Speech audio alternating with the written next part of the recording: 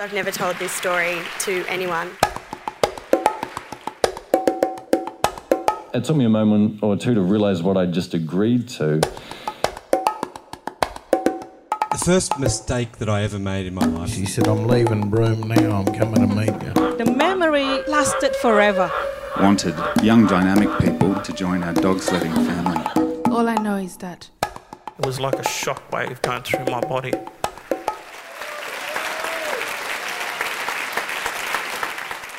You're listening to a podcast episode from Spun, a live storytelling night in Darwin. My name's Jess Ong and I'm the creative producer of this event. Now, Rachel Crowe has sat between two worlds most of her life, one with sound and one without. Rachel opened her story at Spun with some sign language. My words, travelling through your ear canals, tickling your eardrums, connecting through three of the smallest bones in your body as they link up to an inner window, through a fluid-filled cochlea which spins up to a tip, transferred in an electrical impulse through your auditory nerve, up to your brain. And you recognise my words. If anything along that path is interrupted, at most you will hear some noise, and at least you will hear silence. It can be a beautiful thing. Christmas morning 1990, I woke up to find something stabbing violently on my eardrum. Subsequent evaluation worked out that it was a bug that had crawled in while I was asleep. Being the Australian variety, it didn't want to die very easily, and when dead, it was still annoyed because it didn't want to come out. So I found myself awoke on Christmas afternoon in a sunny ward in a Royal Darwin Hospital to Santa stroking my arms, mouthing the words, "Merry Christmas." Growing up with hearing loss was not so bad, really. It didn't seem to bother me, just everybody else around me. Angry adults, always shouting. Years later, I said to my mum, "Why did you always shout at me?" "Rachel, I'd asked you 3 times already," she said. "You just didn't hear me." And so I used to work out that the key to this sort of hearing lark was watch people's faces, keep abreast of things, try and work out what they were going to say, and don't say yes until you're absolutely certain. But it was a funny sort of world because in one way it was quite solitudinal, and I loved to walk and ramble and think. And on the other hand, I used to really focus hard on people's faces and just automatically seemed to imbibe shape and lip and body movement until I kind of understood what was going on. But your frown on your face and your furrowed brow and your concentrated sort of sight, it gave me the personality trait of moody. I wasn't moody, I was just perplexed. I moved on and got various sorts of hearing aids and things like that, and doctors came and went and tut-tutted and had a look, couldn't work it out, syringed them again. I didn't really bother, I wasn't too bothered at all, had the TV up loud and just enjoyed the quiet, really. But eventually I succumbed and went to school and got called to the principal's office, and an ugly black box was pushed towards me, and he sort of mumbled, "Go home and wear this." "Thank you," I said. I took it home and opened it up, and it was a brown, ugly piece of plastic that I put in my ear, and when I worked out that it hurt, found a million ways to break it. So I managed without managing for another 5 years or so. Eventually I went to college, and by then I'd got 2 smaller but no less brown hearing aids, which I held in my hands hoping that they would cause magic for my ears to hear. They didn't, but luckily I had a charitable friend who used to lend me her lecture notes, so I scraped by and we headed off to London to the big smoke for our careers in yuppie land. I loved London. Nobody talks to you really in London, on the tube or on the street or anything. It's great, just perfect. And I had the added bonus because for some reason, needing a volume-controlled phone, it meant that I was actually one of the 3% disabled. Finally, I had a label, and that meant that everybody wanted to recruit me. Tick. It's great. Never out of work. We should try it here. It'll work, Set it up as a challenge, not as a punishment, We will get in there. But all the graduate lawyers that I sort of was passing through the office in the City of London were all on their gap year, and they were all heading off to Australia, and I thought, hey, it's about my turn. So got my visa, done some sign courses, didn't really want to admit to being in the deaf world, so chose not to. Didn't like the hearing aids, put them at the bottom of the backpack, tried to forget about them, came to Australia. Australia's big. It's wide, it's loud, it's got noisy fans and air conditioning and evening shadowed barbecues. Not really the environment for someone who's deaf. But anyway, I wasn't known for my conversation, but I still managed. So you can imagine that Christmas morning 25 years ago, when I kind of woke up with 2 bad ears, I went into the operation with 2 bad, came out with 1 bad and 1 not working.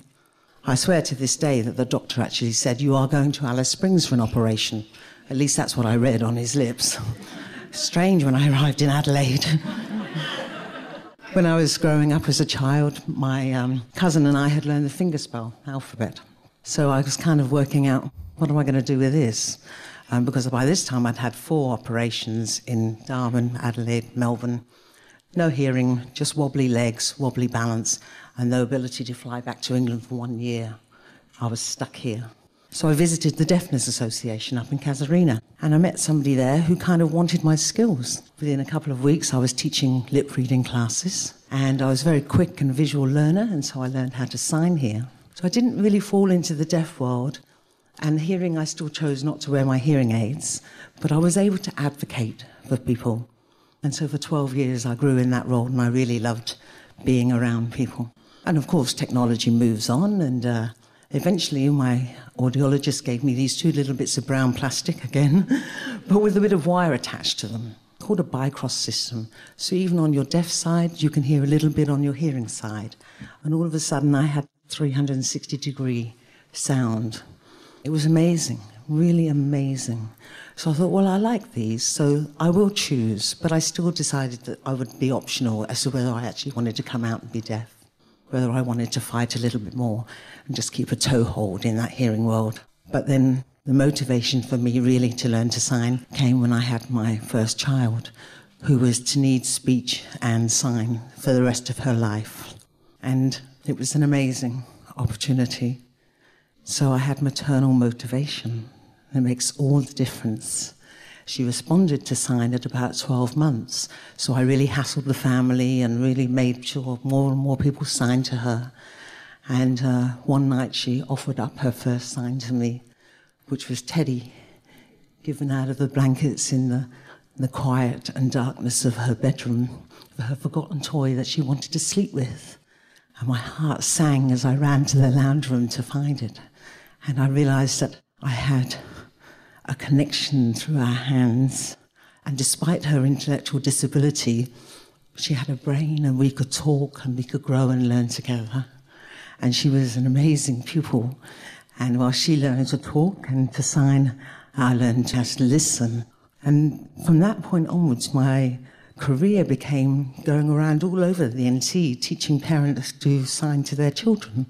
And I've sat in classrooms and verandas and under trees all over the place and just gently, methodically routinized some sign between a mother and a child, and watched the child eventually copy the mother and see how that connection has happened through communication.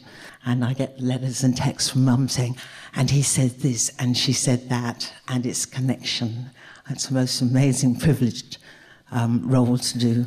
Back here in Darwin, we have grown through my daughter's friends and cousins and teachers, sign to connect with each other. And through music, we learn to talk, we learn to read, and we really have learned to grow as a community through signing choirs and performances. It's been an amazing revelation to me. So now I live in 3 worlds. I live in the hearing world, and I live in the beautiful silent world, and I live in the sign world. And maybe that bug had a purpose after all, because they're all wonderful. Now, this story is one of the many reasons why Spun exists, to shed light on the extraordinary lives being quietly lived by those amongst us. Rachel is the Executive Officer of the Down Syndrome Association of the Northern Territory and is also behind Project 21, which provides educational pathways for young adults with disabilities. This podcast episode featured sound editing by Rosa Ellen, music by Lashlo Hassani, and story production by me, Jess Ong, with funding support from Darwin International Airport. If you want to find out more about us, you can find us on Facebook and Twitter, or at our website spunstories.net. Thanks for listening.